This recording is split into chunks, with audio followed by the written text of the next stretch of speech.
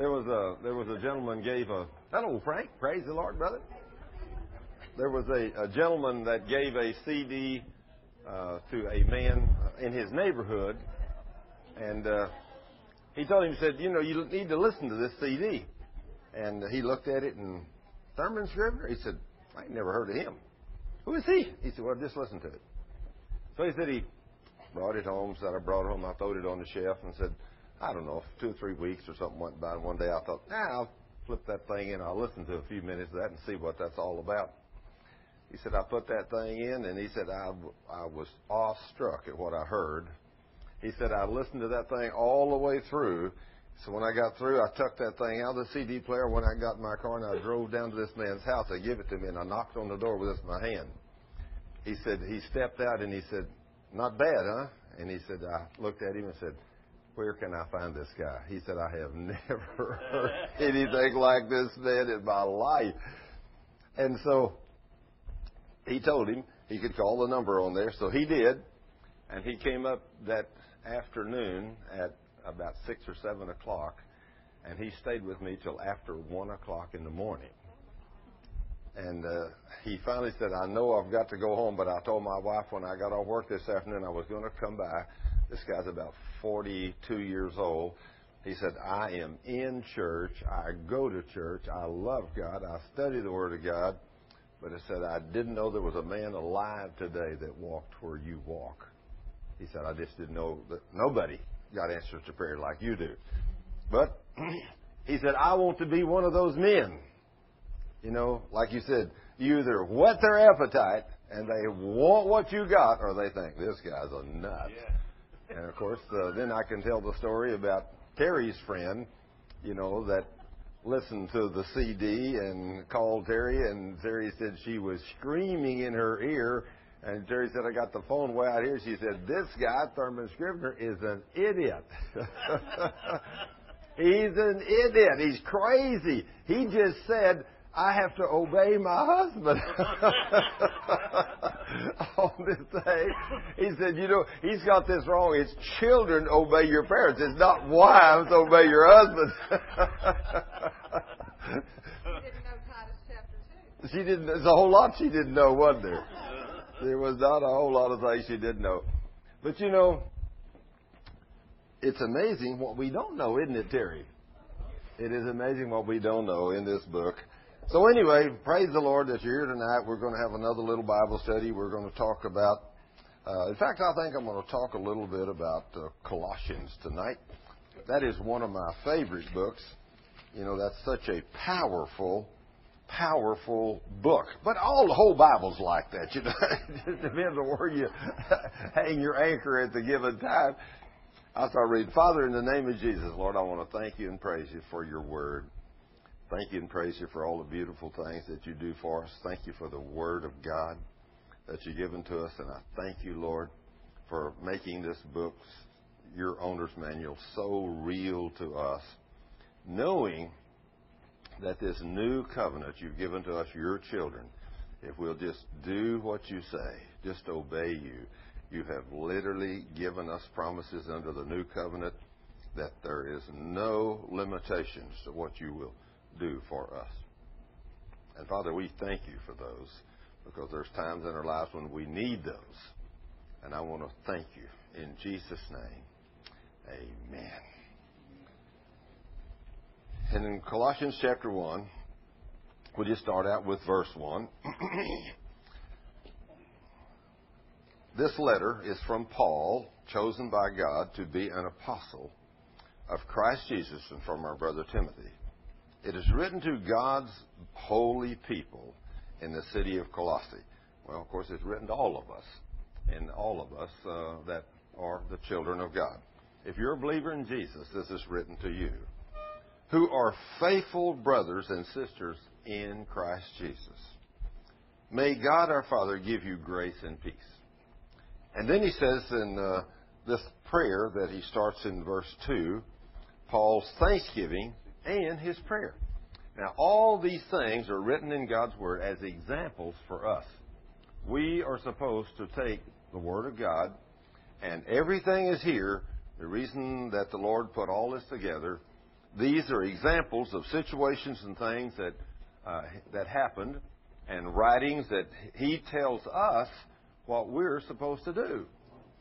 And sometimes, if you were like I was, most of my life as a Christian, I would read these wonderful stories and things about the Bible, and I think, gee, isn't that wonderful that all those wonderful promises were for those people back there? I didn't realize they was for me today. Or the exhortations or whatever it is, when he would say, well, don't sin, I thought, gee, that's something.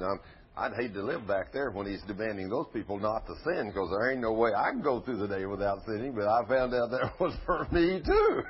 And so now that it raised the bar, and of course when I first started out as a Christian, the bar was only this high, and it's real easy to jump up on that little bar. But now that I've learned the bar, I have to have a pole vault, to get up, even get close to the top of that, don't we, Frank? It's pretty high, isn't it? But we can reach it, can't we? Yes, we can. But Paul starts out here. He said, "We always pray for you." Well, that definitely wasn't me as a young Christian. I didn't pray for nobody. If I prayed at all. In fact, I can remember going to a Sunday school class hoping, I hope that teacher don't ask me to pray today, because I didn't know how to pray. I didn't have any idea what praying was, and that it was just communicating with the Lord. I just didn't know. You all start out, got to work out your own salvation somehow. He says, "We always pray for you, and we give thanks to God the Father of our Lord Jesus Christ, for we have heard that you trust in Christ Jesus, and that you love all of God's people." Well, these people, they're getting it together. They're supposed to love all of God's people. Now then, some of God's people are easy to love. And some of God's people is not too easy to love. But he didn't draw a line there, did he? You got to love all of us, Whether you're easy to love or not easy to love, God demands that we love all of his people. You do this because you're looking forward to the joys of heaven. I love because I'm looking forward to the joys of heaven. Well, I'd read that and I think, well, yeah, maybe I am looking forward to the joys of heaven. When we all get to heaven, we've sang that song, haven't we? When we all get to heaven, wow, what a great day that's going to be and all that kind of stuff. But I've come to realize that those promises and all those things can be mine right now. Right? I don't have to wait, do I, Terry? That's the good part. But I had no idea that these things were all mine right now. But we do this because we're looking forward to the joys of heaven. Well, the joys of heaven, the kingdom of heaven, where is the kingdom of heaven? It's in us. That's right. Right now, it's in us. And so we should have joy every day because we're living in the kingdom of heaven on earth. As sons and daughters of God, we ought to have a blessed life. We ought to have the resources there where we can call on when we're out there in the workforce doing things and we don't know how to do something. We say, "Oh, Lord, here I come again. I got to have a little wisdom." And we shouldn't do it ashamedly or nothing. In fact, I got tickled. One time, I had done a job up in Minneapolis, and this job was going to take weeks, the contractor said. And I had prayed, and my boss sent me up there and said, "Thurman, it's absolutely not possible to get this job in the length of time. These guys, contractors, want 6 weeks to do this job." And he said, "That's absolutely not acceptable." So he said, "Go up there and see what you can do about getting it done in a much shorter period of time." So, okay, so I pray. First thing I do about everything, is I pray. And I go up there and I take my notepad and I start walking around the place looking at this massive project that they want to do. They want 6 weeks to do. And by the end of the day, I've got it figured out. The thoughts just come to your mind. So when a thought comes to your mind, if you're a son of God, that's coming from the Holy Ghost. So you write that down. And so by the end of the day, I looked over my list and I thought, gee, I know how to do that job in 3 days. 3 days. And so I had told the contractor, I said, "I want to have a meeting with you, and I want to call all the subs in, and I want to talk to them. I want to see, how much they can shorten this job." And so we got them in there, and they said, "So you want to shorten this?" I said, "Yes." significantly. The 6 weeks, we just can't live with this. And he said, okay, we'll go out and we'll talk about this, and we'll come back here tomorrow afternoon at 3 o'clock, and we'll talk about this again, and we'll tell you how short we can do it. I said, okay. So I said, would you like any suggestions? No, it's okay. We'll figure it out. Okay. So see, now these men are not tied into the same source that I'm tied into. They may be, some of them, Christians, but they don't know how to tap into the resources. So anyway, they go out, and next afternoon I'll meet with them again. They said, well, we figured out this 6 weeks job we can get done in 4 weeks if we do this and this and this and so on and so forth. And what do you think about that? I said, that's not even close, guys. Well, what do you want? I said, 3 days. And they laughed at me and said, well, there ain't nobody can do that massive project in 3 days. I said, I'll tell you how to do it.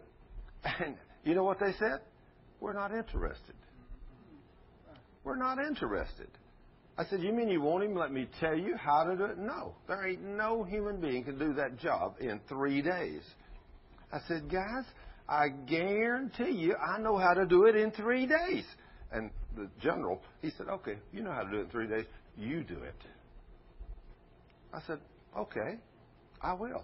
But I said, I want 4 weeks back on the contract. You know, I'm not going to pay you guys to do the job if I do it. He said, you're convinced you can do it. I said, I know I can do it. I asked the King of the universe how to do this, Jesus Christ, and he showed me. That really throws them off base then. So anyway, he said, well, okay, you do it. So I went and called the executive VP in Washington. I said, you know, they said 4 weeks is the shortest period of time they can do it. But I said, I asked the Lord how to do it, and he showed me how to do it in 3 days. And he said, Thurman, I'll never forget what he said. Those guys are professionals, you know, and they can't do it in 4 weeks, and you think you and your guys are going to do it in 3 days? I said, well, first of all, I don't appreciate that statement you made. I said, I consider myself to be a professional, highly trained and highly skilled in what I do, and I have something that they don't have. I have the Lord Jesus Christ as my personal Savior. And I said, He lives in me, and I asked Him how to do this job, and He told me. And I said, so we can do it in 3 days. And he said, Thurman, I don't want you to make a fool out of yourself. I said, don't worry. Jesus has never made me make a fool out of myself. I'm His son. He don't do things like that to me. And he said, are you serious you can do that job in 3 days? I said, sure. He said, okay. He said, whatever you want to do, you do it. And so I went and told the boys. I said, okay, I had about 8 men working for me up there. I said, you guys, let's get everything together, get certain things ready. Let's do this week, get materials in order and everything I got to have, you know, because I ain't got time to go running off looking for things when I start. I got to have everything in place. So we do. We get everything in place, and I go home. I'm there all week, and then Friday night I go home, and I tell the guys, I said, now, I'll be back up here Sunday night. I said, after church, I'll catch an airplane. I'll come back up here. And then 5 o'clock Monday morning, I will be in the facility. I said, all you guys be here. And I had laid out their plan. I said, you rehearse this plan so you'll know what to do, where everything is. And Monday morning at 5 o'clock, we're going to hit it. And we're going to go, and we're going to show these people that the King of the universe is going to be with us all day. And we're going to do a great job for our Lord. Well, 5 o'clock I was there. 7 o'clock the VP called. He talked to the general manager. He said, is Thurman up there? He said, oh, yeah. He was here early this morning and said, they're tearing this place apart. And he said, okay. So the next morning at 7 o'clock, the VP called back. And he said, how is Thurman and his team doing? He said, well, he went home this morning at 5 o'clock, and he's finished. And the VP said, I mean, finished for the day or what? He said, no, the job is finished. He said, the big coolers and freezers are up, they're running, and I'm using them. And said, the beautiful part about it, he didn't even tear it up to a point where I couldn't use it when he was working on it. He said, I was able to keep stuff in there, everything. Said he didn't hardly even hinder the operation. He said, you mean to tell me yesterday morning at 5 o'clock he started, and this morning at 5 o'clock he was through? He said, yes, sir. He's talking to the GM now. He's not talking just nobody. He's talking to the general manager of the plant. He said, well, where is he? He said, well, I guess he went to the hotel. Said they didn't sleep. They worked straight through for 24 hours, every one of them. He said, they hardly even stopped to eat. But he said, man, they really got it done. It's working perfect. He said, when he does get back in the operation, give him this number and have him call me. Well, I got back in about 6, 7, 8 o'clock, whatever it was that night. I walked back out there. I slept all day, and I got up and I went back out there, and the general manager was still there when I got there. And he said, Thurman, the boss, the VP, the regional VP wants to talk to you. I said, okay. I called him, and he was already at home. And I said, Bill, what's wrong? He said, Thurman, you told me 3 days to do that project. I said, well, Bill, that's what it was. I said, we were just flowing so good, that we just thought when we got started, we just wouldn't quit. We'd just keep on going. So I said, it did take us 3 days, 3 8-hour days, 24 hours, just exactly what the Lord showed me I could do. He said, I don't care what you say. That's one day any way you look at it. Well, if you want to look at it in one day, he said, I thought you were going to make a fool out of yourself when you could do it in 3 days. And he said, you did it in one? I said, well, the King of the universe lives in me. And he has made himself available to me that if I'll ask for wisdom and ask in faith, he'll give me these things. See, now, I believe with all my heart, and of course, this made the contractor there very upset. He was very upset that I did this project in such a short period of time. And I just finally told him, I said, if you guys would just listen, I said, there are some of us that have some answers that we get from the King, and Jesus. And it always never ceased to amaze me that when you tell people that you've got this information from the Lord, they think you're crazy, So anyway, after I'd done this job, and everybody knew about it. The VPs knew about it. Everybody knew about it. Then my company, a few years later, was going to buy a big operation up in New York, and so they sent me up there to look at this. Or actually, they had about 7 or 8 of them up there. They sent me up there to do an inventory of all of the facilities.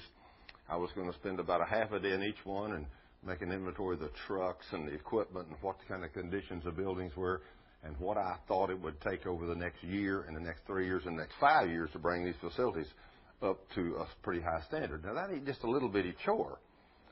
That's a pretty massive thing to do, but I was capable of doing that with the King. So I had a meeting the second day, and some of the core VPs, the executive VPs, and all these kind of people were there, and one of the VPs that used to work for the company I work for, while we were having dinner one day, I was sitting at the head table with a couple of the big boys because I was a guest that was doing all this.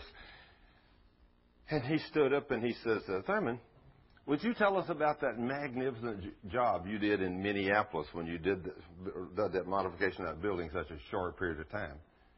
Well, okay, so I stopped eating and I stood up and I told them all how I did it, and what the job was and how I did it, how I called on the name of Jesus Christ and all that stuff. And I said, and it's a beautiful thing to know Jesus. Now, I got a captive audience of at least 20 VPs, CEOs, and you name it. There ain't no just normal people in there. These are big boys. And because we're talking about buying a multi-million-dollar project. So the big boys get involved when you go to handle that kind of money. I was the lowest peon there was there. I'll say that, the little critter, and I was just the engineer, that was there to do the investigation. And I said, by the way, is there anybody in here that knows my Jesus as their Lord and Savior? And now that whole bunch, not one single man said nothing. Nothing. I said, well, okay. And so I just sat down and went back to eating. After I finished my lunch and we got up to walk out, I'm walking down the hallway and a guy runs and overtakes me. He was one of the VPs there of that company. He run up kind of gently. I was way up ahead of everybody else, and some of them had went the other way, He come up and he said, Thurman, I'm a Pentecostal myself. I love Jesus. I turned and looked at him. I said, you gutless wonder. Why didn't you say that in there? That's exactly what I told him. That's exactly what I felt like. Here this guy's supposed to be a Pentecostal. Everybody ought to already knew he was a Christian, not just a Pentecostal Christian. But if he's a Pentecostal, I know he's heard the truth. He's had it preached to him. If he'd have been some poor little Baptist, or a Methodist, or a Catholic, he didn't know nothing. But Pentecostals, they've lived in a realm above the rest of us. They've had this stuff taught them, you know it? And he wouldn't even acknowledge in there. I just was slammed in the face. Why wouldn't you say something? Why wouldn't you glorify your Lord?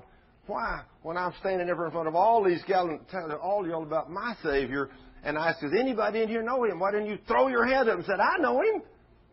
Why? They're afraid of men more than they're afraid of God. Isn't that a shame? Hey, we need to be afraid of the King, you know it? No man. The King, ain't no man can do nothing to me but kill me and throw me into a dump pit here on the earth. But the King, He can kill you and put you in hell. Or He can kill you and put you in heaven. And I'm going to tell you, I don't want the wrong way. Do you, Keith? No way. I want to go to heaven. So anyway, wow. You do this because you're looking forward to the joys of heaven, as you have been ever since you first heard of the truth of the good news.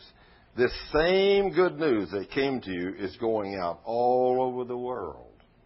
It's supposed to be. We're supposed to be going out. I never dreamed just a few years ago that today I paid my radio bills, just radio bills, for the last month. One of them was nearly $5,500 and the other was nearly $1,500. $7,000 worth of radio bills just to be on the radio. And I'm increasing all the time. Every once in a while, somebody will call, just a few weeks ago, one up in Virginia Beach. He called and he said, hey, I've heard about some of your teachings and I really love them. He said, we got a big station, 50,000 watts up here that covers a huge area. He said, would you be interested in going on our radio station? I said, well, how much you charge me? He told me. I said, sure. I said, I'll go on there for you. And when I did, I said, well, your teaching has been so inspired me, I'll tell you what I'm going to do. You buy a 15-minute spot in the morning, and I will give you a free spot from February till October at 5:15 in the afternoon for no charge. I said, thank you, Jesus. Isn't that something? He said, I can't give you a whole year's worth, but I can give you almost a year. And he said he loved my teaching so much. He said, we need teachers that teach the Word like you teach. And so he said, we're just going to, give you from February to October for free in the afternoon at 5:30, I think it was, is when this second time it goes on. All I got to say, if you do what Jesus says, He will do great things through you. And He will pay your bills. As all of you know. The money is in the bank to pay all these things. I never have to ask nobody for money. You don't never hear me stand up here and say, well, before y'all go home tonight, y'all all be sure and put some money in that box. Because, He said, if you don't, we're going to have to go off 2 radio stations next week. You ain't never going to hear me say that. Never. In fact, my son told me that church he goes to, this is a huge church out there in Argyle. And they had a tremendous flood out there the other day when we had the 6 inches of rain. It done, I think they said $170,000 worth of damage to that church. And so Tim said their normal Sunday giving is $100,000 a Sunday. That's what they bring in, $100,000. As far as I know, the buildings are all paid for and everything, so what are they doing with that? That would be my question. Where is it all going? If they're $100,000 a week and everything's paid for, what are they doing with that kind of money? That's $400,000 a month. And so they had the damage the other day. They asked everybody to give sacrificially to help pay for the damage. And Tim said they did. The gift Sunday was $300,000 for one day. Well, I don't know. I just maybe they are using $100,000 a week. I don't know how you spend $100,000 a week, but Well, the church said everything's paid for. It looked like your bank account ought to be going way up there. So, but anyway, I'm sure they got something there. The same good news that came to you is going out all over the world. It is changing lives everywhere. Now, the good news that goes out will change lives. Now, then, not all of the Bible is presented in such a way that people understand it so it doesn't change lives. But if you teach it just exactly like it's written, it will change lives. You know, some people don't want to hear it like it's written, but if they will, it says that it is changing lives everywhere just as it changed yours. That wow. Did I hear a hallelujah over here? It changed yours, didn't it? And Frank's. And there's lots of us in here it has changed.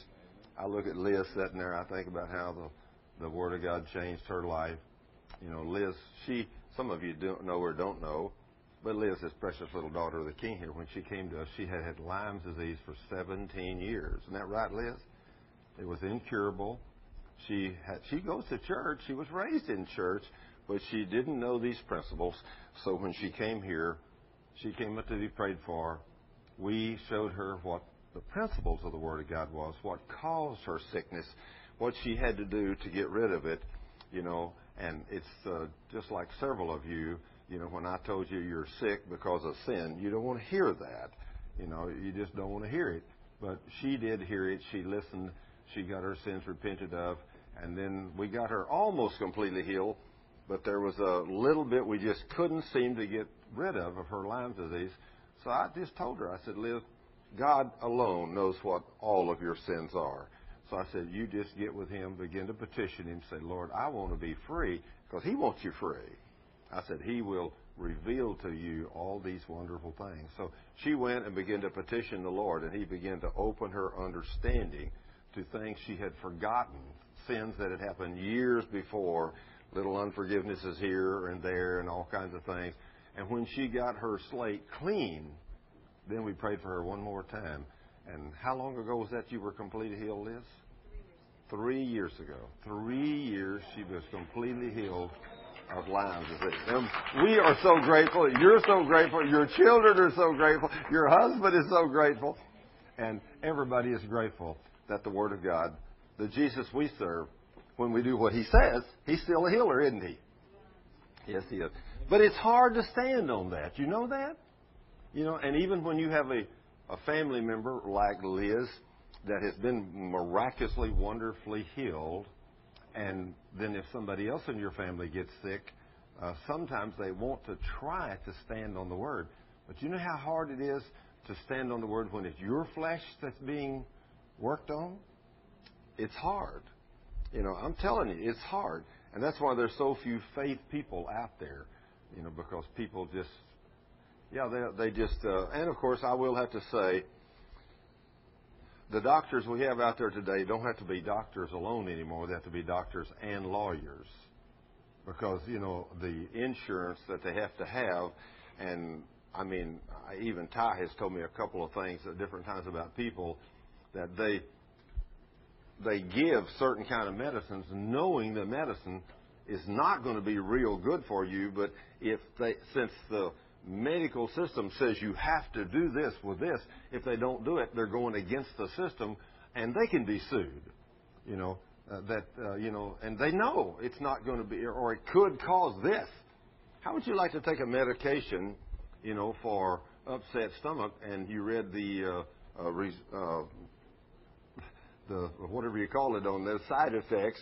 It says this could cause heart stoppage. But are you going to take that for an upset stomach? I believe I'd rather have the upset stomach for a while. You know, but we got some medicines out there that's just about that bad, don't we, Ty? Yeah. In fact, that one medicine, I forget what it was. I think you said for blood pressure, and it will all within just how many years did you say it caused liver failure? Liver and kidney failure within what, 1 to 3 years or something like that? Didn't you? Most of the beta blockers that are out there on the market. Wow. Now see, I believe I'd rather trust Jesus for my healing. I believe I'd rather trust Jesus. And the thing about it is, the secret is, don't sin, walk in obedience to God's Word. You won't ever have to have that medicine, will you, Keith? That's right. You don't have to go to that doctor. Just walk in obedience to the Word. But what we don't know kills us today. Liz didn't know that. I mean, she had no idea that those little things was what was making her sick with Lyme's disease. We think we get bit by a tick or something. Well, let me tell you, that may be what caused it, all right. But that tick, he couldn't have crawled up there and bit you if you had been walking totally in obedience to God's Word. God's in control. He knows what's going to happen to you, and He knows how to take care of you. All you got to do is walk in obedience to His Word. He promises to take care of us if we'll be obedient, doesn't He, Michael? I mean, over and over He says that. So, now that it says, it is changing lives everywhere, just as it changed yours, that very first day you heard it and understood the truth about God's great kindness to sinners. And boy, that is something. This is good news to sinners. And in fact, how would you like, and this is something that's very difficult for us to grasp. I know we're, especially Ty and I, we have a desire to see souls saved. We know if we get somebody healed, it's great, but we know if we get somebody saved, we change their life forever. And we don't want to see nobody die and go to hell. But can you imagine walking up to somebody and say, do you know Jesus? Nope, I'm not interested in that Christian stuff. Well, let me tell you how Jesus can change your life.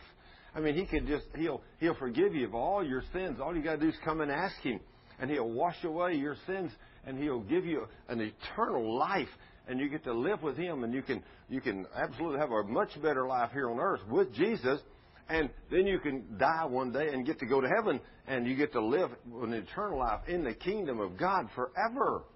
And the person says, I'm not interested. I don't want that. That's heartbreaking, isn't it? But there's people all the time that make that decision. And many of you know them. In fact, some people, there was a man told me the other day that his dad had come to me many years ago and gotten healed, and his mother and had some unforgiveness, or his wife, had some unforgiveness, and over the 10 years, she's slowly creeping back into that unforgiveness. And the father is slowly getting back sick again. Now, he's been well for many years. I just talked to him the other day. And so he said, I went over and talked to my mother. And I said, Mom, you saw Daddy healed many years ago, and you knew it was unforgiveness. Why in the world would you start getting back into unforgiveness toward people again? Why would you go there? And he said, my mother told me, son, I've heard you talk about those things, but I don't believe those things. Just don't you talk to me about those no more. He said, I walked out there saying, Lord, I'm going to tell my mother about this every time I can. And the Lord said, no, son, you've told her. Don't bother her no more. Don't bother her no more. Isn't that amazing? We tell us over and over and over, and then finally one day God's grace runs out. That's sad, isn't it? Wow. That's scary to me. To think, that somebody that says they're a Christian, and you want to talk to them about the Word of God, so don't bother me with the Bible. You go read that thing. I don't want to read it. There's something in it. Boy, there's something there. Epaphras, our much-loved co-worker, was the one who brought you the good news. He is Christ's faithful servant. There's a whole bunch of those Epaphrases out here today. A whole room full of us right here, right now. And he is helping us in your place. He is the one who told us about the great love for others that the Holy Spirit has given you. In other words, we should be out here telling people, man, I go to the Living Savior Church, and them people down there, they love people. Whenever we stand around and talk after it's over, man, them people, they talk, they pray for us. We got a need. They'll stay for hours. They go down there. We don't close the doors. We don't go down there and have church 1 hour, and then we close the door and we're out there in 15 minutes.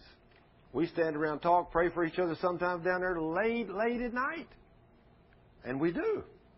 You know, we stay however long it takes. We want to meet your need. You know, I mean, I have been here. What's the latest we've ever been here on Tuesday night? 1 o'clock in the morning or something like that? 2 o'clock? 2 o'clock in the morning. So, you know, somebody said, good grief, I ain't going to stay till 2 o'clock in the morning. Okay, you want to see God's glory? Hey, you just make yourself available to the King. He will show you His glory. But you can't be in a hurry. You know, if you're in a hurry, you want to come down here to church and teach a Bible study class and then be out of here in 15 minutes after the Bible study's over and have a 30-minute Bible study and on the way home so you can pray your television program or something like that. Well, if you want to see God do any miracles, He ain't going to do it for you like that. I can tell you for sure. You're going to have to put Him first, not that world. And that's what I did, man, with the world. I turned that thing off years ago. Television, radio, everything. I turned it off and turned on Jesus. And I love to see Jesus do things. Woo! Glory to God. He's helping us, and He is the one who told us about the great love for others that the Holy Spirit has given you. Now, who gave them that great love? The Holy Ghost. See, you need something else you need to do every day, every morning. Sometimes I forget this, but every morning when you wake up, you need to say, Lord, fill me with the Holy Ghost. I want to be full of that mighty power. You know, because I can't think of anything I'd rather be fuller of than the Holy Ghost. Can you? I want Him there. So we have continued praying for you ever since we first heard about you. We ask God to give you a complete understanding of what He wants to do in your lives, and we ask Him to make you wise with spiritual wisdom. Now, here's things that He put in here. These are not just accidental things. You know, you need to pray the same way for your own self. Lord, I want this wisdom. I want this understanding. I want to know what your total gift is for me. Lord, I want this spiritual knowledge and understanding that you have in this book. I know it comes from you. Lord, I'm seeking you. I'm asking you to fill me with your Holy Spirit. I'm asking you to give me revelation and wisdom and knowledge and understanding from the mighty Word of the living God. Whatever it is that you have for me to do, Lord, I want to know what I'm supposed to do. I want you to reveal yourself to me so that when you have a need, and Lord, I want to purify myself from all unholy things. I want to study the Word. I want to have the Word hidden in my heart so that whenever there's a time come, I mean, we may be driving down the road and an accident or something's out there, and you may have a need for somebody to pray for those people. Or some guy may try to run me off the road instead of be fussing and saying some bad things like I used to, Lord. Give me the words to pray for that person. You know, I mean, if you're praying for people like that, then you'll get to see God do great and mighty things. You know, great and mighty things. You know, maybe even you might even be like that Baptist preacher here a while back that ran up on an accident scene, and the Lord told him, He said, go over there and pray for that man. And so he told the guy there, he said, sir, I need to go over there in that car and pray for him. He said, no, I ain't no use praying for that guy. I said, that guy was killed in the accident. He said, he was killed? He's dead? Oh, yeah. I said, 2 or 3 paramedics have checked him. He's dead. He said, well, sir, God just told me to pray for him. He said, well, he said, I'm a preacher, sir, and God just told me to pray for this man. He said, well, no, I guess so. It ain't going to hurt nothing. He said, he's dead. He's tore all to pieces. He said, just go ahead and go over there. That Southern Baptist preacher, which heard God tell him to pray for this man, went over and prayed for that man, and he prayed for him for, I think, almost the whole 80 or 90 minutes. And while he was praying for him, way up, and when he'd start to quit, the Lord said, don't quit. Keep praying. And he said, this guy's cold. He said, he's dead. You know, so he said, I kept praying. And guess what happened to that other Baptist preacher that was a Baptist preacher down there too? God raised him from the dead. That ain't bad for a couple of Southern Baptist preachers, I'll have to say. Glory to God. So, but anyway, the one that was in the car wrote a book called 90 Minutes in Heaven. Any of you ever read that book? Not yet? No, John read it back there. But I'm telling you, that Baptist preacher, he was praying, and he said I would sing a little while. I'd pray till I give out, and then I'd sing a little while. Then I'd pray and I'd sing. And, of course, here's this guy down here been dead all this time. And he said, in a few minutes, I heard another voice singing. He's singing with me. And I thought, who is that? And he said, I realized it's the guy there that they said was dead. And so he said, I called a paramedic. I said, come over and check him. He said, forget it. He's dead. He's dead the first time I checked him, dead the second time I checked him. He ain't alive now. He said he kept pestering him until finally one of them comes, okay, I'll check him. And when he did, he said, good grief, this guy is alive. And so the whole book is about his story. The first part of it's all about how he went to heaven and what he got to see in heaven. And then, of course, the rest of the book is about his recovery. And he had an awesome recovery. It was not instantaneous. It took a long time. But it's a good book. I just read it. I don't read many books, but somebody gave me that one, and I did. It was very, very, very good. But that just goes to show that if God lays on your heart to pray for somebody, even if the circumstances looks impossible, don't ever not do what the King tells you to do. You will get to see His glory. I mean, after all, when I think about, I can imagine today that God walked up to Ezekiel and He says, Ezekiel, you see this valley of dry bones out here with all these bones laying all over the place? Yes, Lord. I've been out here before. Yeah, there's a lot of dry bones. He said, do you believe these bones can live again? God only you know. He said, speak to them. Command bone to come to bone. And so Ezekiel said, okay, Lord. Now, why did God have a man to do that? Why did He just do it? But He didn't. He told Ezekiel to do it. And Ezekiel said he commanded bone to come to bone. And bones started moving and rattling all over that place. And an army of men stood there, skeletons. And then he said, Ezekiel, do you think the flesh can come on these bones now? I can only imagine what... Oh, when he said, when the scripture said, oh, God, only you know. I have to put the emphasis on that. Oh, Lord, only you know that for sure. Can you imagine if you got to be the one? And he said, well, command tissues to come on them. And so he did. And the flesh was on them. He said, now then, do you think this army of men can live? And I can only imagine him saying, oh, Lord, only you know. He said, command breath to come in these men. And he did. And they became a living, breathing army of men. How long had these men been dead? Who knows? Well, what is impossible with God? Nothing. We've got to get a hold of that as His children under the new covenant. Nothing is impossible with the King. Now then, how do you get Him to do those kind of things? You've got to please Him. If you please Him, do you know He makes you and me the promises in this new covenant that we got? If we will please Him and do what He says you can come and ask me for anything. He puts no limitations on your request. That's pretty awesome, isn't it? And He don't just do that just one or two places. He does it all over the place.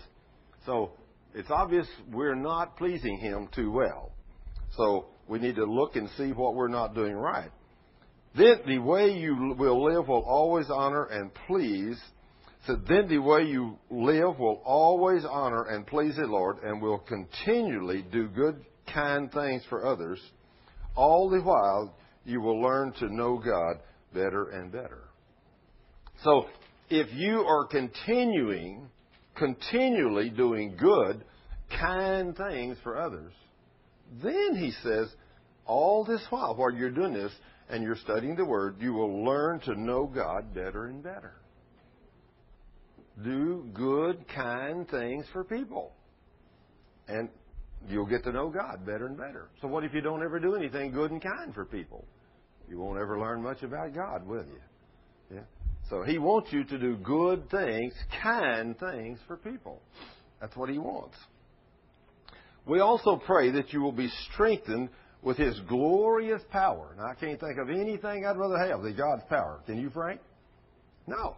I'd love to have God's power with His glorious power so that you will have all of the patience and endurance you need. Would you like to have all that, Keith, you needed? Yes, sir. Yes, me too. I need all that I get every day, don't we? Every day. Especially when you're working in the world. I mean, you really need it in the world with the world's people, because some of them is definitely not easy to love. It's not hard to, but you can do it. You can. May you be filled with joy. Now, I love that too. Always thanking the Father who has enabled you to share the inheritance that belongs to God's holy people. This is this inheritance that He has given us. I mean, today, once we come from the old covenant, I mean, you know, some people I talk to, they say, Thurman, you cover too much of the old covenant. Well, let me tell you, if you don't study the Old Testament, you'll never know the Father. You really won't never know who He is.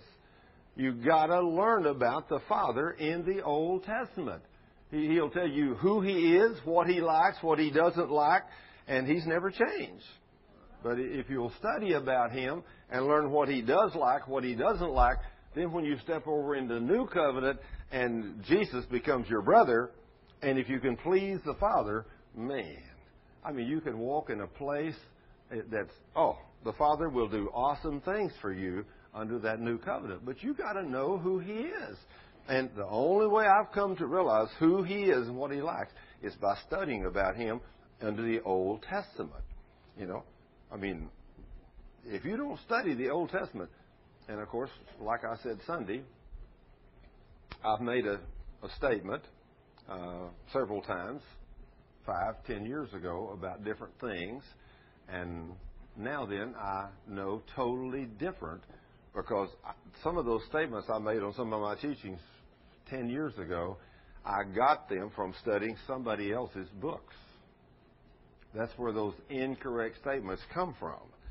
But once I threw away all those other books and started reading the book, then I won't never make another mistake, because this book won't never change. It does not have to be interpreted. If God said it, you know, then you can take it to the bank. And it'll still be the same next year, 5 years from now, 20 years from now, you know. And that's what you've got to do. And that's, in fact, I heard a preacher, that one of the great faith men, he made a statement. He said, if God puts sickness on us, I don't want to serve Him. Well, I mean, this man walked in a special place of power with God. And some great miracles happened when this man prayed for people. And I knew the man personally, you know, and I know he was a great man of God, and he knew the Word of God. And I've sat under his teaching. I've been to where he's at lots of times. And I've really, you know, seen him and everything. It's great. And he was a great guy. And he used to be a Baptist preacher. And he was a Baptist preacher for quite a while. And, of course, until they kicked him out. But when I think about the statements he made, and even though the depth he studied the Bible, he never got this revelation. But, you know, I can show you in God's Word, and, of course, you'll try to explain it away, you know, but when I show you something in God's Word, you can't explain it away. If God said it, don't try to explain it away. In fact, I picked up a little book, probably 30 or 40 page book the other day that a gentleman's on radio right along with me. He's a faith man just like I am. And he took the scripture that Isaiah 45 talks about, and where that I create evil and I kill and I give life and all that stuff. And he spends 30 or 40 pages telling you that God didn't mean what He said. And I thought to myself, you know, the first time I read that, I thought, well, that's real interesting. Maybe God didn't mean that, but now I know God meant exactly what He said. So don't try to explain Him away. You know, if God said it, you don't have to have a rocket scientist to interpret it for you. If He said it, just believe it. You know, and the Bible goes quite easy then when you don't try to explain away. In fact, I was teaching at a healing school the other day, and a guy, he said, come up, he asked me the question while I was teaching. He said, so what do you do with this about where God hardened Pharaoh's heart? Who's really responsible for that? I said, God. He said, what? He said, I graduated from seminary, and they explained that away every way in the world. You're telling me it's just that simple when it says God hardened Pharaoh's heart? God hardened it? I said, yeah, God did it. That's how simple it is. He went away that day. This guy was 78 years old. And when he went away, he said, you've opened a whole new world in this Bible to me. Now when I read it, I believe it means exactly what it says. I said, well, that's the way I read it. Isn't that the way you got to read it? Yes, sir. You can't read it and say that God didn't mean what He said. Because if He didn't mean what He said, then He's not God. You know, so He's big enough to make it come to pass. Then He says here, always thanking the Father who has enabled you to share the inheritance that belongs to God's holy people who live in the light. See, there's another little phrase there, God's holy people who live in the light. All of God's holy people don't live in the light. Some of them live in the darkness. And that's a shame to me that we can be God's children and not live in the light of the Word of God. You know, some of us don't go to church. I'm sure you know people that profess to be Christians, maybe in your own family even, that say they're Christian, but they don't ever go to church. You know any people like that? Man, I know a bunch of them. Yeah, I'm a Christian, I'm okay, but I don't have to go to church. No, that's not the way it's supposed to be. You know, you're living in the darkness, you know. If you step over the light, you want to go to church. I said that's our fault as pastors. Absolutely. Teaching people to listen to the Holy Spirit's voice. That's right. Discern His voice and allow Him to lead us. And of course, the thing about it is, we got to teach what it says, you know, and so many of us don't. You know, we're afraid we'll offend somebody if we say the wrong thing. And so, but hey, if God put it in His book, I'm not afraid of you, but I'm afraid of Him. I'm afraid of the King, and I think that's why a lot of preachers die prematurely. Because I remember another man of God one time that I know also and respect. It was another healing minister. And he said that the Lord called him to be a prophet. And he didn't want to be a prophet. He didn't want to do it. He said, I knew the Lord was calling me to be a prophet.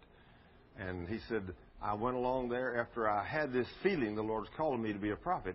And I told him, Lord, I just don't want to be a prophet.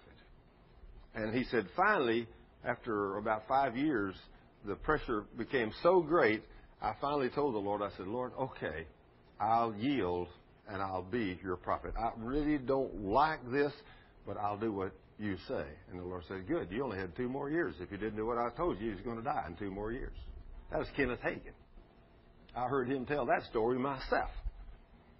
Now, isn't that amazing? He was only 50-something years old, and God called him to be a prophet, and he didn't want to be a prophet. So God didn't argue with him. He's just counting down. And finally, you know, the Spirit's continuing to try to get through to him. He was a man that's believed in the Holy Ghost, let me tell you. And finally, one day he made that, okay, Lord, I will do it. And when he did make that decision, that's when the Lord told him, okay, now that you've decided to do what I'm going to tell you, I'm going to let you live. But he said, you only had 2 more years. If you hadn't done what I told you, you would have died. Isn't that amazing? See, if you don't obey God, what happens? You die prematurely. You know, you have to obey the King. For He has rescued us from the one who rules in the kingdom of darkness. Now, who is this critter? That's the devil himself, isn't he? Now, the devil's out there. He's doing everything he can to take you down. He will do everything he can to ruin your life, ruin your marriage. I mean, the devil... When the devil's got the good little critter called the flesh to work with. I mean, the flesh don't need a devil, you know it? The flesh can do a good job on its own. But if you mix a devil with the flesh, I mean, you can really have a sad situation. Even in a Christian. I mean, we can get upset. We can do everything wrong. We can get into rebellion. You know, we can get into strife. We can get into just all kinds of sin. But he said, for He has rescued us from the one who rules in the kingdom of darkness and He has brought us into the kingdom of His dear Son. This is good news. God has purchased our freedom with His blood and has forgiven all our sins. Now, you talk about a great and awesome portion of this new covenant. Now, when we come, you think about this, under the old covenant, coming in as a high priest, one time a year you could step into the Holy of Holies. Only one man, one day a year, and then never without blood. When he went into the Holy of Holies, that man went in there with his sins repented of, and he sprinkled the blood and everything. And if he missed one, he's in trouble, isn't he, Michael? He ain't walking out of there. And that's why he had a rope on him and bells around the bottom of his gown. If that thing stopped dingling and he's in there, I mean, if he fell dead in there, could anybody else run in there and get him out? They could try, but they die too. If the high priest died, then nobody else could go into the Holy of Holies. If you did, you stepped into the presence of God, and it just automatically killed you. You couldn't walk in there. But just think of this covenant that you and I have today. When He forgives by the blood of Jesus all of our sins, we can come boldly into the throne of grace anytime we want to, 24/7. And so few of us ever do that. You know, I was a Christian for years before I realized I could come into the throne of grace. I could just jump up there and say, Lord, I need you to do this for me, knowing that He was going to look down and see me through the blood of His Son. And I was going to be clean and pure and holy, and He would pat me on the back and say, yes, son, what can I do for you? I mean, you know, I'm seeing myself as my old wicked self, and not through the blood of Jesus, that I'm washed and clean. And so I didn't realize I could come to the throne of grace and come in boldly. You know, I mean, I want to crawl in there like a little snail, you know, hoping I don't get killed. You know, but that's how little I knew about the Word of God. And as I studied it and learned it, then I learned, hey, if I have a need, I can come into the throne of grace. And man, after I learned how to do that and after I learned who I was, I started going to the throne of grace and asking the Lord to do things for people that wouldn't accept Him as Lord and Savior. I started coming against the forces of darkness and asking the Lord to send the Holy Spirit to convict people of sin, bring them into the kingdom and save them. I started seeing people get saved. And people that were sick and afflicted, I could come up and petition the King and ask Him to do great and wonderful things for those people. And I started going to the throne of grace, and I started seeing God do awesome things. The answers to prayer became out of this world. You know, really, literally, out of this world. You know, and you think, I mean, when you first begin to do this, you think, wow, what a coincidence. That happened. I asked God for it, and it just happened. You know, I'm going to tell you, when you don't know, you know, and you've been raised up in a Baptist church that certainly didn't teach you these principles, because I don't believe they know these principles. I really don't think they do. And whenever I learned these things from reading God's Word, and I started going up there and asking Him to do things, and He started talking to me up there. And I started hearing His audible voice. That'll shock you, won't it? Isn't it wonderful to hear God's audible voice? It is wonderful. You know, and so He starts talking to you, and that kind, gentle voice, you think, hey, He's not mad at me. I'm washed in the blood, you know. Yeah, that's good news. You know, you expect if He does talk, He say, what do you got? You up here? You shouldn't be up here, you wicked critter, you. That's kind of what I expected to hear, but that's not what I heard at all. The very first time I heard Him, He said, son. You know, that gentle voice, son. Wow, have I got a message for you in the next few verses? Pay attention, son. You think, what? That was God talking to me? Well, yes, it was. And He was so loving and kind and gentle because I didn't realize, I had not read enough of the Scripture to know that He had made peace with me through His Son. So now then, when I come to Him, hey, and I've come through Jesus, I'm washed in the blood. I'm clean and holy and pure, and I can come jump right up in Daddy's lap. God has purchased our freedom with His blood and has forgiven all our sins. Wow. Now then, the next set of scriptures talks about how Christ is so supreme. It said Christ is the invisible image of the invisible God. Now then, Jesus came to earth and became visible so we could see what God is really like. Because He says right here that Christ is the visible image of the invisible God. So just like He told them, He said, if you guys, when, I forget which one, thank you, Lord, give me the Andrew, was it Andrew? Which one was it? Said, Lord, if you just show us the Father, we'll be happy. You know, and He said, I have shown you the Father. You've seen me. If you've seen me, you've seen the Father. See, they had a hard time with that, didn't they? Just like we do. But Christ is the visible image of the invisible God.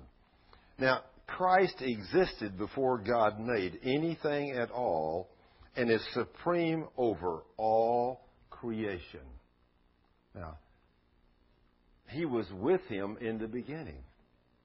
You know, the other day I was reading in the book of Proverbs. I've read about at least 10 or 15 chapters of the book of Proverbs several times here. Just a couple of weeks ago, I started reading those, and I read and dwell on those.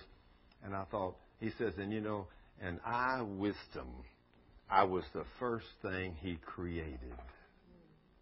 He made wisdom.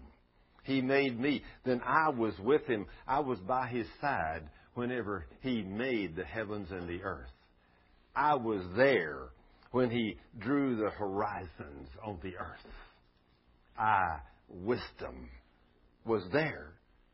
You ever stop to think what God really meant when He said, let us make the creation? Who was He talking to? You know, I always thought Father, Son, and Holy Ghost. But I think He's talking about His entire group of spirits. I think He made all these wonderful spirit beings, like wisdom, and all this understanding and everything else. And then just like He had the board meeting in 1 Kings and in Chronicles, whenever He asked His spirits how to do certain things, I think God inquired of these magnificent beings of wisdom that He made. I think He let them be a part of the creation. Can you imagine getting to be a part of the creation of God? You're a created spirit that He's made, like the spirit of wisdom. Can you imagine Him turning over and say, wisdom, how would you do this, son? He said, Lord, I'd do it like this. Can you imagine this? Wouldn't that be an awesome place to get to walk with God? Be one of His spirits?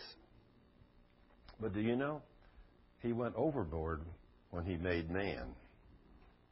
We don't see that. We're the crown of His creation. The crown of His creation. That everything He made, nothing He made in His own image but us. Isn't that awesome? That He made you in His image. And then we'll have the audacity to say, oh, but God, I don't love me. You didn't do a good enough job on me. Isn't that sad? That's sad. That just goes to show us that the enemy has so deceived us. We don't know who we are. Sons and daughters of the Most High God. That He loved and made and give us all this power to walk with Him on this earth. We don't read His book enough to even get a hold of it. But He says, He existed before. Christ is the one through whom God created everything in heaven and earth. He made the things we can see and the things we can't see through Christ. So, all the invisible spirits that are out there, all the good angels, who made them? Jesus. All the invisible bad spirits, who made them? Jesus did. Everything, both visible and invisible. He made everything. And He made kings and kingdoms, rulers and authorities. Everything has been created through Him and for Him. It was all for Him. So who's all this stuff that's going on today? Is it for you and me, Michael? It's for Him, isn't it? Now, a lot of us get out there and think it was for us. You know, so He did this so I can do this or I can do that. You know, I can be somebody. He has let us be somebody, all right. He's let us be His children. But this whole thing is not about you and me. It's about Him and us glorifying Him, because where does He live? In us. So if we walk in the God kind of love, we will exhibit to the world the way the King is supposed to live and the way He wants to live through us.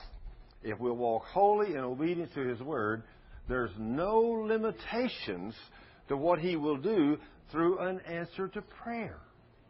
You know, when you come and pray and ask Him for something, He tells us, you know, if you'll purify yourself from how much evil? All evil, then you will have made yourself a vessel as unto honor, fit for the Master's use. So when He needs to use you for something, He will speak to you like He did that Baptist preacher. Go over there and pray for that man down there in that car accident. And he goes down and says, I want to pray for that boy. And they said, well, he's dead. Well, God, you made a mistake. That's kind of where we go, isn't it? Lord, I mean, it must be the wrong man, Lord. You told me to go pray for him. They say he's dead. Hey, if God told you to pray for him and the guy said he's dead, you say, well, glory to God. Let me show you what Jesus is going to do. I mean, if that man's dead and he told me to pray for him, I know he's got something beyond our wildest dreams up his sleeve for this guy. Let me add him. But, you know, that's not where we live in faith, is it? We say, God, you made a mistake. I know. But that first time the Lord spoke to me over a man with just terminal cancer, when I walked up to his wife's room, to his room where his wife came to the door, and I said, how is your husband? And she said, he has stage 4 lymphoma, terminal cancer, has a few weeks to live. And the Lord says, tell him to call the men of the church to pray over him and I'll heal him. I mean, I heard that. I heard that clear. I prayed with her and I walked down the aisle. I remember looking up and saying, God, you didn't hear what she said. I mean, if this guy's got terminal cancer, ain't nobody healing, not even God. It's funny now, Michael. It wasn't funny then, let me tell you for sure. Can't you just see God looking down at me and laughing and saying, son, if you ever get a hold of who I am, you don't even have a clue who you're dealing with. And that's us. We don't have a clue who we're serving. You know, it's the King. You know, when I think about these kind of things and what's been given to us under the new covenant, I think about that young man. He was about 75 or 80 years old. A guy, when he heard me on the radio down in Gatesville, Texas, and he was going to a Church of Christ, he started listening to me intently. And he started checking out everything I said in his Bible. And he found that what I said and what his Bible said was the same thing. So he started coming up here to church. And he came several times. It's a 3-hour drive from there up here. And here he is way on up in years. But he said, I want to come sit in this church. And so he did. And then one day he called me and said, Thurman, I have double pneumonia. And he said, I am trying to get over this, but I just can't seem to get it done. Would you come down here and pray for me? I told him, sure. So I go jump in my car, and I drive down there, and I get to his hospital. I asked the lady there, I said, what room's in? She said, well, we just took him out of ICU and put him in a room right here. And I said, okay. So I go down the hallway till I find it, and I walk in there. He's sitting up on the edge of the bed. See me come in. He said, Thurman, praise God. He said, I'm glad you're here. And I walk over, and I'm talking with him a minute, and a nurse walks in and puts a deal on his arm, pumps it up, and checks his blood pressure. She says, Charlie, your blood pressure is extremely high. The low number is 138. Said, we may have to give you some blood pressure medicine. I said, ma'am, are you a Christian? Yes. I said, you ever seen God do a miracle? No. And I said, well, how would you like to see him do one? She said, don't be funny. I said, I'm not. I said, what's his blood pressure supposed to be? She said, oh, about 70. I said, okay. I reached up and laid my hand on him and on his chest over his heart. And I said, Father, you told me I could ask you for anything in John 14:13. I asked you to bring Charlie's blood pressure to about 70. I said, thank you, Lord. It's done in Jesus' name. Now, see, I didn't have to do a lot of screaming and hollering. You know, I didn't have to do nothing. I didn't have to start begging and pleading. I just had to do something in faith. And I said, ma'am, would you check it again? She looked at me and she said, no. I just checked it. It didn't change. I said, ma'am, you don't know what faith is. Charlie said, ma'am, please, for me, will you check it? She said, oh, Charlie, I just checked. She started to walk. He said, please check it one more time. Okay, Charlie. She said, it hasn't changed. She come back and wrapped it around his arm, pumped it up, and started coming down. And when it stopped at 72. And I looked at her, and tears were running out of both eyes, all the way off her chin. I said, don't ever say, young lady, you've never seen God do a miracle. You just got to see Him do one. Amen. Right there. Now, see, that's obviously what God honors is bold faith in His Word. That little girl had never seen a miracle, never even knew one existed. And somebody said, you can't turn God on and off. Yes, I can. He's standing by to do wonderful things for you and me that believe. He wants to bless us. We're His children. He wants to do good things for us. But you've got to be walking and obedient to His Word. And you've got to be walking in that love walk. And if you're doing what He says, He said, come and ask me for anything and I'll do it for you. Isn't that amazing? He's saying, Keith, come and ask me for anything on that job, son. I know more about construction. You ain't never built something like I've built. Amen. You know, you may build some big buildings, but you ain't never built what I built, so I can show you anything. You just ask me and I'll show you. And He will, won't He? Yes. Sure He will. He knows how to do everything. But anyway, under this new covenant that we have as children of God, we cut the king short because we don't do anything in faith. You know, when we do things in faith, the King shows up. Now then, he says Christ is the head of the church, which is His body. I think I've read all those things. He existed before everything else began, and He holds all creation together. Okay, yeah, that's the last part of that verse. He holds all creation together. Now, for those of us that have studied science just a little bit, it's pretty big just to think about just our little galaxy. But our little galaxy is just a tiny spot. You know, we haven't even, I think we have got to Mars, haven't we? We went to Mars. Didn't we send, I don't know, we sent some kind of machine that went off out there for 3 or 4 or 5 years that finally got out to one of the other planets. I forget which one it was. But we had never really touched even the outer realms just of our tiny little galaxy. I mean, just on our tiny little planets. Because just think, the sun is only 96 million miles away. That's, what does that take? About 20, does that take 20, how many minutes would that be? At 186,000 miles a second, that'd be about, what, 20 minutes? Is that right? I don't know. I'd have to sit down and figure it out mathematically. But 186,000 miles a second, it takes 7.5 times. In other words, you can go around the world in 7.5 times in 1 second. That's pretty fast, isn't it, young lady? But it takes, if you straighten that out, to go 96 million miles, it takes like 20 minutes or something like that to get to the sun, whatever it is. I know it's a long time. That doesn't sound like long. But that's at 186,000 miles a second. But now then, to get to the closest star in our, that's the sun. That's it, like 20 minutes. But to get to the closest star in our galaxy, the closest one, takes 4 light years. A light year, that means you have to travel at 186,000 miles a second for 1 year, 2 years, 3 years, 4 years. And you get to the first star in our galaxy. So it's not very big, is it? It's beyond your comprehension as a human being. And who is it that sustains and maintains and holds all the creation together? Jesus. Hey, don't cut the king short. He's pretty awesome. I mean, so for him to change the blood pressure on a man, you think that was any kind of a problem for God? No, he was waiting for me to do something in faith. I can just see him sitting there. Don't doubt now, son. Don't doubt. I want to do this for you. You know. But you know, the average person, you know, how many times have I walked into a hospital room?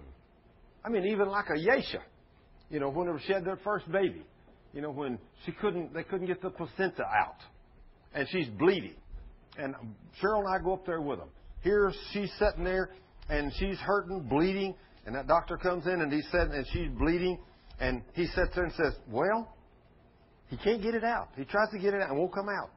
So he says, we may have to do a DNC. Now, I don't know what that is. Some of you people may know what that is. And then he said, if that don't work, we may have to do a full hysterectomy. And I know what that is. I know they go and tear a woman all to pieces to do a full hysterectomy. I mean, I know they cut her lower stomach open, lay her open. They cook out all kinds of pieces in there. I said, hey, I ain't going here. This is it. I've heard all I'm going to hear. I said, in the name of Jesus. I mean, my righteous indignation rose up. You know, I mean, that is God. You know, God didn't want His daughter to suffer that. I mean, He's in me. I rose up. I said, I'm going to pray. I said, you're going to grab hold. After I prayed, I said, now you're going to grab hold of that thing. You're going to pull it out. It's going to come out in the name of Jesus. I guarantee. In Jesus' name. And I said, the Lord also told us not to look on another person's nakedness. So I said, me and Cheryl are going to get over here and kneel and on our knees in the back. We're going to turn our back on you. And I said, you're going to raise that cover up. You're going to grab hold of that placenta. You're going to pull it out. And it's going to come out, I guarantee, in Jesus' name. So we got over there. I said, okay, we're ready. Do it. And man, it wasn't seconds. I went by and he says, wow. I said, what's going on over there? He said, I'm going to get you to pray over every patient I got. He said, that thing come out so easy. Now, see, what can we do by faith? You can change the course of history if you just pray in faith. Now, you can't say, well, God, I hope you'll do this for me. Lord, if it be your will you do this? That's the way we pray. And it don't happen. You got to be bold with the Word of God. He told you to come boldly into the throne of grace.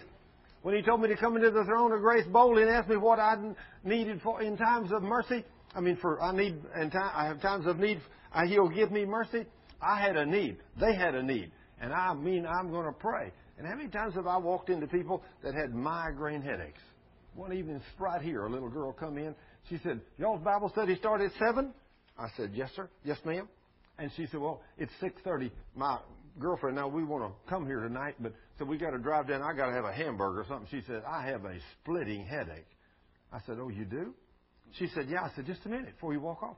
I walked over and just laid my hand up on her head. I said, in the name of Jesus, I rebuke that headache. Commanded to leave now in the name of Jesus. Ma'am, I said, it's out of there. You ain't got it no more. She said, it's gone. I said, of course. She went out and her and her girlfriend went and got a hamburger and come back in. She said, this is the most awesome thing I ever saw.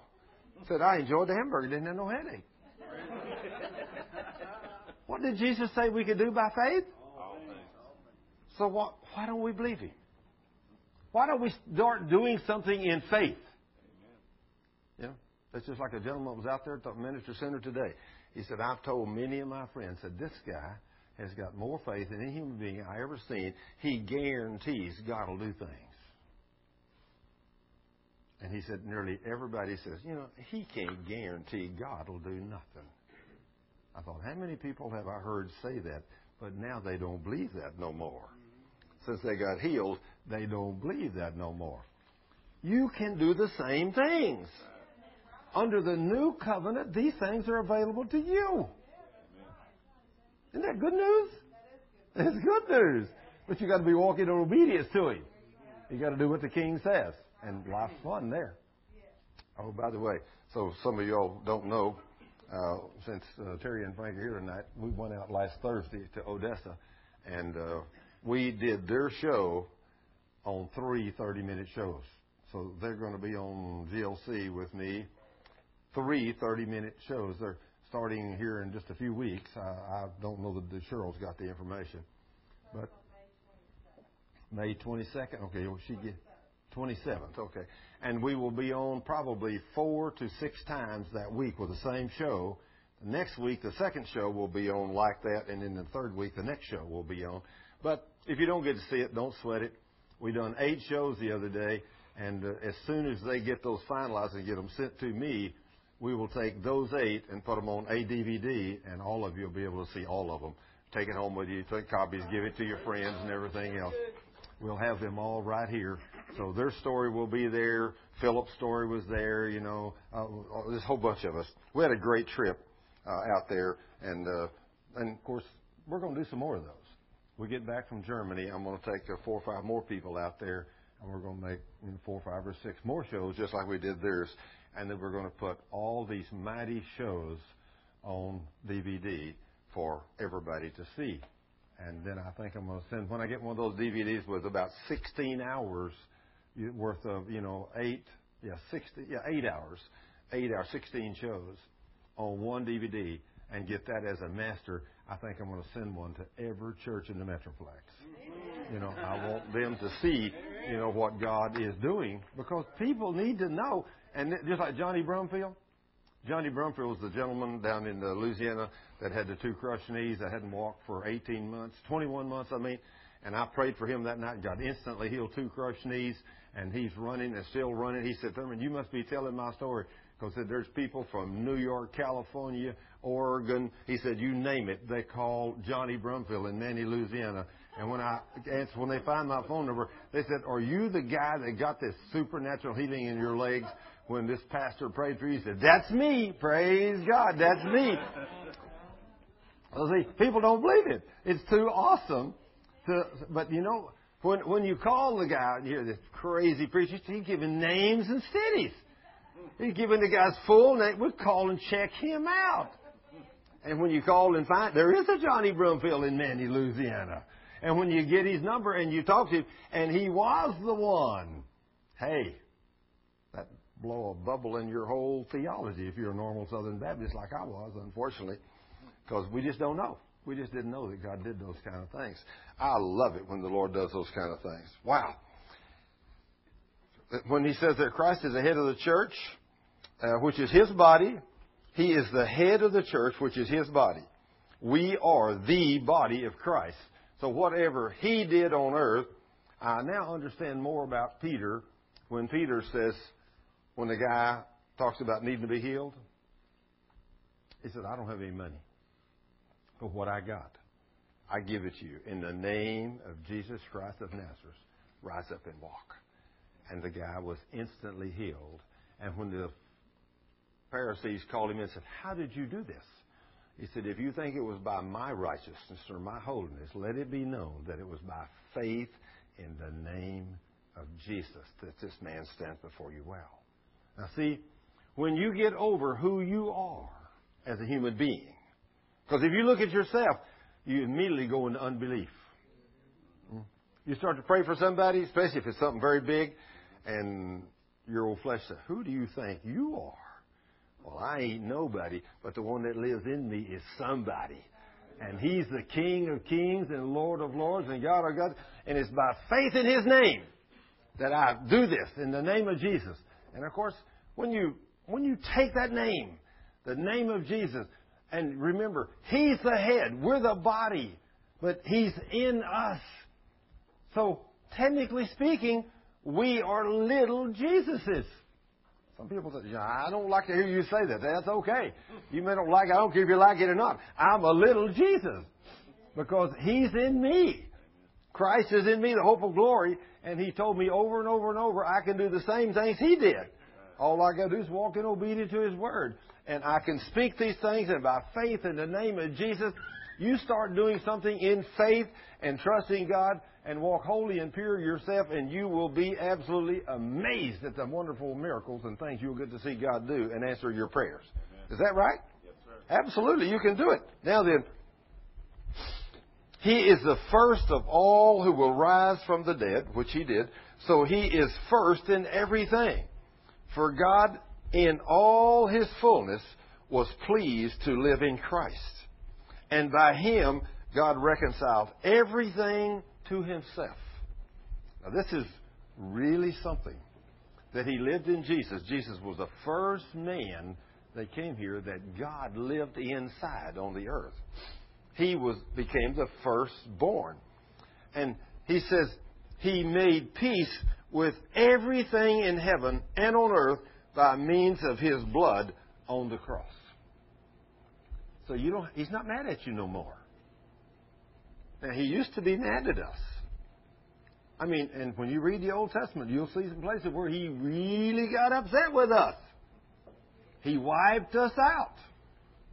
His anger rose up. But now He's made peace with us. We come to Jesus, and He washes us and cleans us up and made us His own dear children. And He's made peace with us. And of course, since He's already done this through the blood of His Son, technically speaking, the Word of God says He has reconciled the world to Himself, not even counting man's sins against Him at this point. Now, that's beyond my ability to comprehend. And I just can't go there when I think, hey, you mean all them heathens out there that sin and He's not holding their sins against them? Not at this point, He's not. Right now, He's not. In other words, it don't make any which one of them heathens. I mean, they're the head of the mafia, and just killed 50 people last year, raped 20 women, killed 20 babies, all this stuff. You think, well, God ought to just kill him. He's not even holding his sins against him right now. That murdering, raping head of the mafia could walk in, and you could say, let me tell you about Jesus. You need to accept Jesus. And if a guy comes under conviction by the Holy Ghost and says, I'd like to have Jesus as my Lord and Savior, how many of those sins does the blood cover?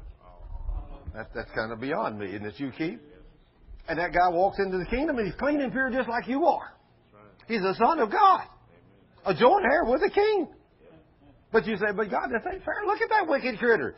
He said, no, wait a minute. He used to be one of them wicked critters. But he ain't no more. My blood is just as powerful for you as it was for him. And so when I washed you and cleaned you up, I washed him and cleaned him up. Now then, what if this guy goes through his whole life and never comes to know Jesus? What if, like Ty said, well, it's our fault. We ain't out doing what we're supposed to be doing. We're not telling them about Jesus. This guy never hears about the love of Jesus. And he comes to the end of his life and he dies with all his sins in his account. What happens? Now he's accountable. Now he's going to be judged. Now the blood don't cover those no more. He died in that sin. And by dying in that sin, he's condemned. He goes to hell. But anywhere while he's alive, the Lord was not counting his sins against him.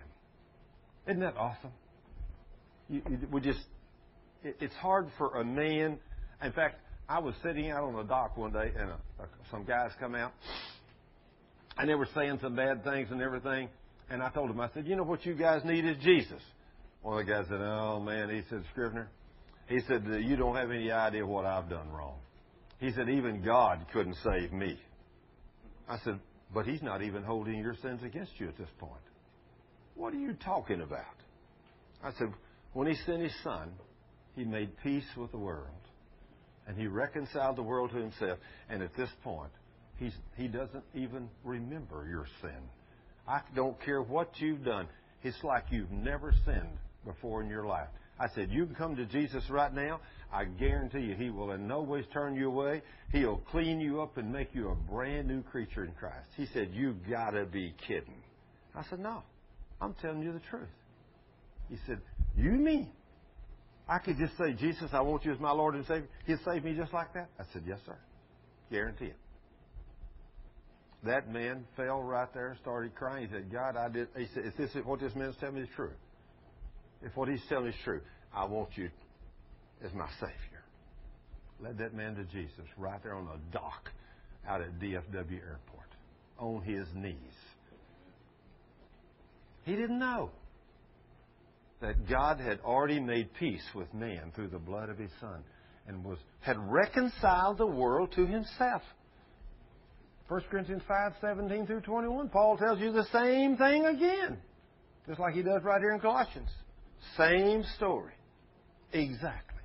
That He was busy through the blood of His Son, reconciling the world to Himself, not holding His sins against us. Well, once we become children of God, why do we have so many problems in the church then after we become children of God? I'll tell you why. The problem's right here. We don't read the book. The average Christian has so little knowledge of this book. Oh, they may have read it once or twice or 3 or 4 times, but that's it. They don't stay in it every day. They don't pray over it every day. I mean, they don't spend hours with God every day in His Word. You want to get revelation from Him, you've got to really be serious with God. You know, and if you want to really be serious with God and spend time, I know, just like Ty, he gets up every morning about 4 to 6, somewhere in that neighborhood, and he spends the first 2 or 3 hours of his every day with God. Well, now Dave Rosenfeld's doing the same thing. He's getting up at 6 or 6:30 and something like that, and he spends 2 or 3 hours every morning with God. You talk about getting prayers answered. You know what Dave said his goal is? You know what Dave said his goal is for prayer, answers to prayer? 100% healing for everybody he prays for. That's his goal. He said, I'm going to get there. I'm going to spend the time with God till I can get to the point where I'm walking so obedient to His Word that whatever I ask God for, He'll do for me every time. And every person I pray for, I get them to repent of their sins and get them to do what God said, I want to see an answer to my prayer every time I pray. And that's where Dave's at tonight. He's out ministering to a family. You know, this family, he said, when they said, we want Pastor Thurman to come out and pray over us, he said, well, he just don't do that much anymore. He don't have time. They said, well, how about you? Dave said, well, I don't have time either, you know, to come to a home like that. And before the evening was over, they had convinced him to come. And he said, okay, I will come sometime. They said, good, we'll be waiting for you this evening. So, boy, they got him, nailed him right there. So that's where he's at tonight. But he's out about the Lord's work. Now, see, Dave has been cured of an incurable, lifelong disease. And we also made a couple of shows about his testimony while we were out there.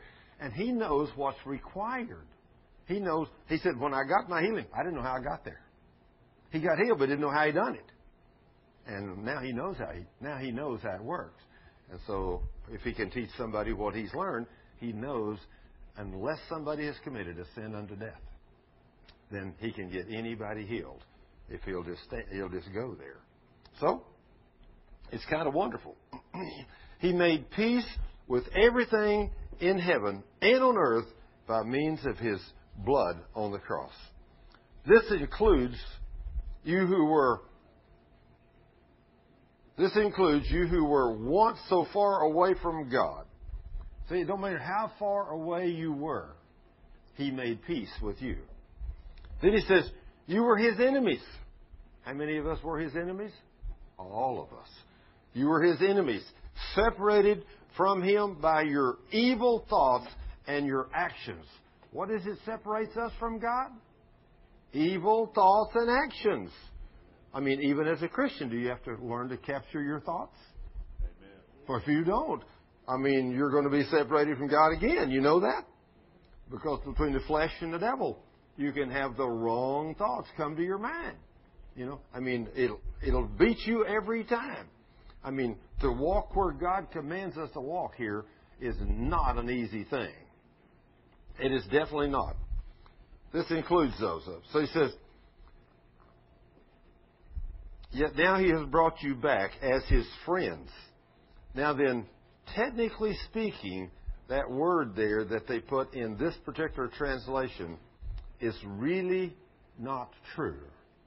When He brought us back and we accepted Him, we are no longer God's friends. We are God's children.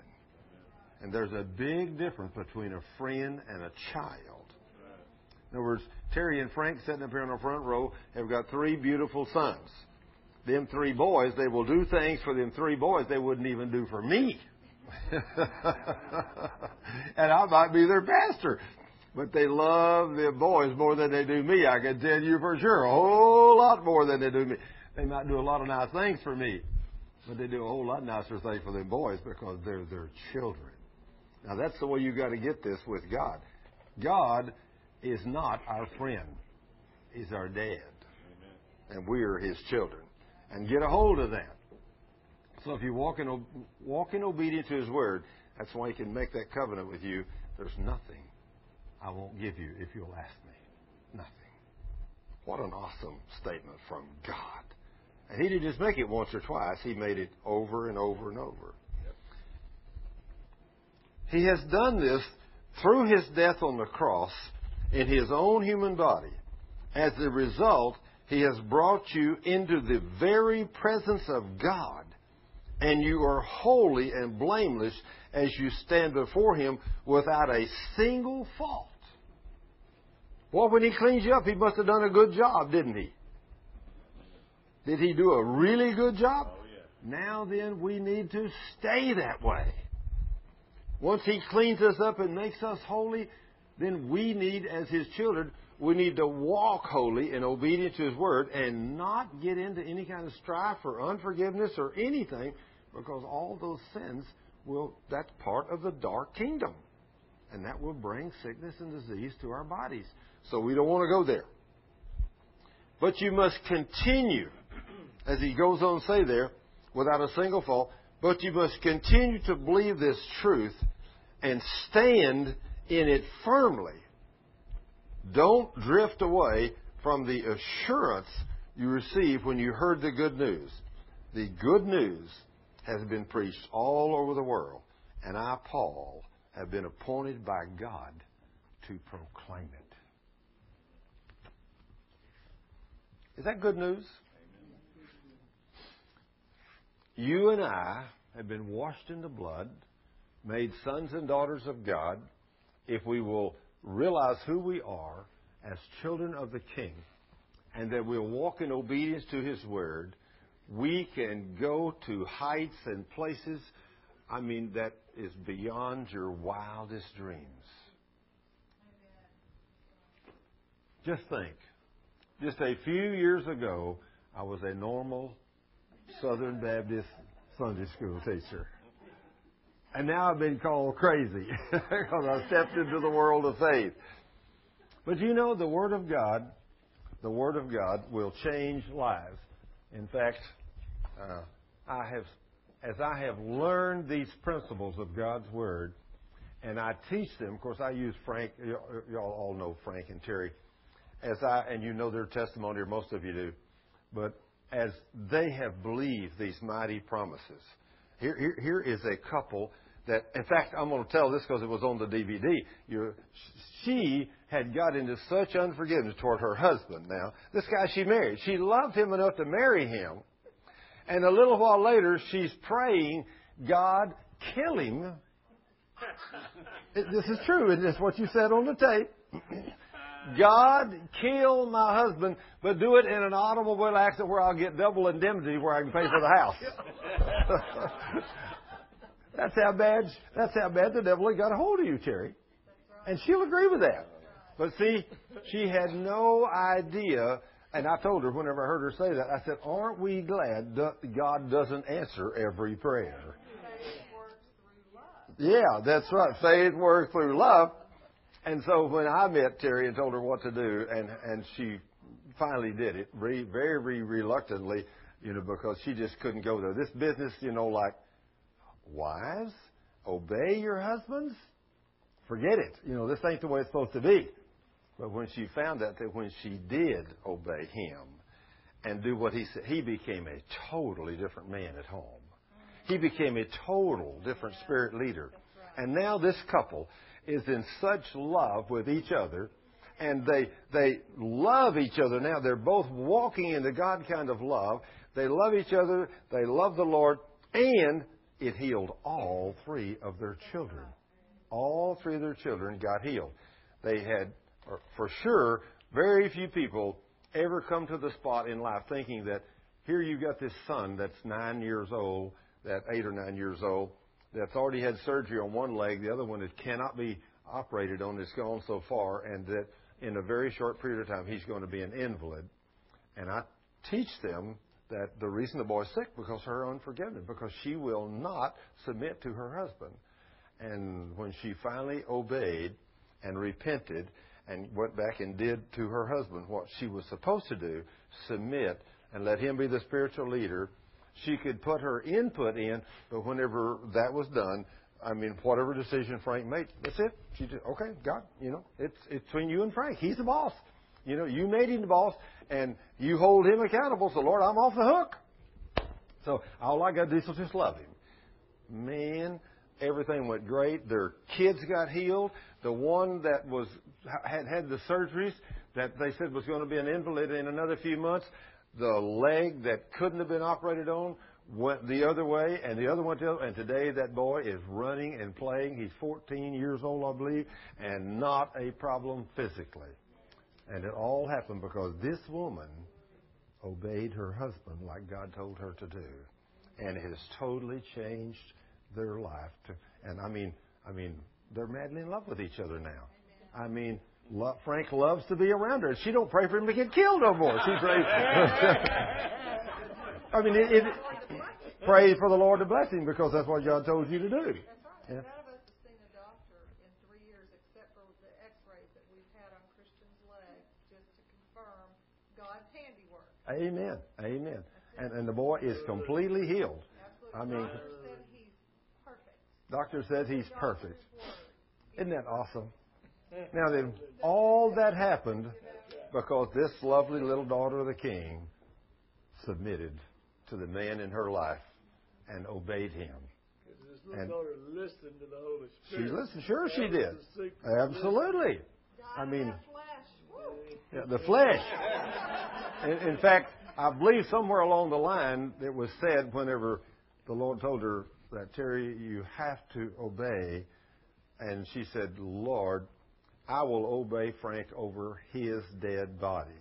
And the Lord told her, no, it will be over your children's dead body. Well, that got her attention. See, the reason it wasn't go over his dead body, because at that point she wished he was dead anyway. See, it didn't matter. But when it was her children, she didn't want them little guys dead. And so, okay, Lord, you got my attention. And so whenever she repented and did what she said, to think now, years later, 4 or 5 years later, the little boys, instead of all being sick, and the one that was going to be an invalid in a wheelchair is running and playing and nothing wrong with him, and his legs are perfect. And y'all are in love with each other. Doesn't it pay good dividends to do it God's way? Amen. What an awesome God. And their full testimony is going to be 3 of those stories that are on that DVD as soon as we get them, and we'll have them here for y'all. If we would only do what God said as His children, if we would only obey the King, because we're all responsible to Him, aren't we? When Frank's just like me, you and I are responsible to Him to be the spiritual leaders of our homes, aren't we, Frank? To love our wives, and they're responsible to the King to obey us. And when they do, it makes your life good. It really does. And so, you women, y'all are really off the hook. You don't have to worry about it. Just say, okay, Lord, I'll throw in my 2 cents worth here. And now, Lord, it's his, whatever decision He makes, Lord. That's between you and Him, Lord. Convict him so He makes the right decision. And if He might make the one you think was perfect, and that's great. But if He don't make the one you think perfect, say, well, that's okay. Don't come back and say, see, I told you if you'd have done it my way, this wouldn't have happened. Now, I know a lot of women that do that, but that ain't God's way. That ain't God's way. He's already under enough condemnation when He messed up. He don't need you to throw it in on and crush him down. He needs you to love him and say, yeah, so pray with him and be that leader that'll help him. And I guarantee it changed this couple's life forever. It'll change any couple that'll obey the King if you do what He says. Father, in the name of Jesus, we thank You for this beautiful evening. We thank You, Lord, for Your word. This book of Colossians is such a powerful book, Lord. But, Lord, Your book is powerful. Anywhere we turn to this thing, it's an awesome book. And, Lord, the new covenant that belongs to us, the children of God. If we'll just obey You, Lord, under this new covenant. You've made us so many promises in here, and we can do so many things, and still, it's like we don't believe You, Lord. We're not willing to obey. and we're not willing to do what you say, and we're not willing to stand in faith to do what you say. Lord, help us to do everything you say, to walk holy and obedient to your word, and then walk in faith. And as we walk in love, our faith will work, like Terry said. Faith works by love. Lord, thank you for this evening. Thank you for blessing your word. Lord, let us take the words we've heard tonight from your word and use them for your glory as we tell others about how great you are this week. And we lead others into the kingdom, where we pray for the sick. Anybody we see that's sick, just stop and say, can I pray for you? I don't care if you're in a restaurant. You see somebody over there that don't feel good. Walk over and say, I'm a Christian. Can I pray for you? Just pray for them and trust God to do something great. Father, thank you for being our Lord and our God. And we give you all the praise and glory and honor. In Jesus' name, amen.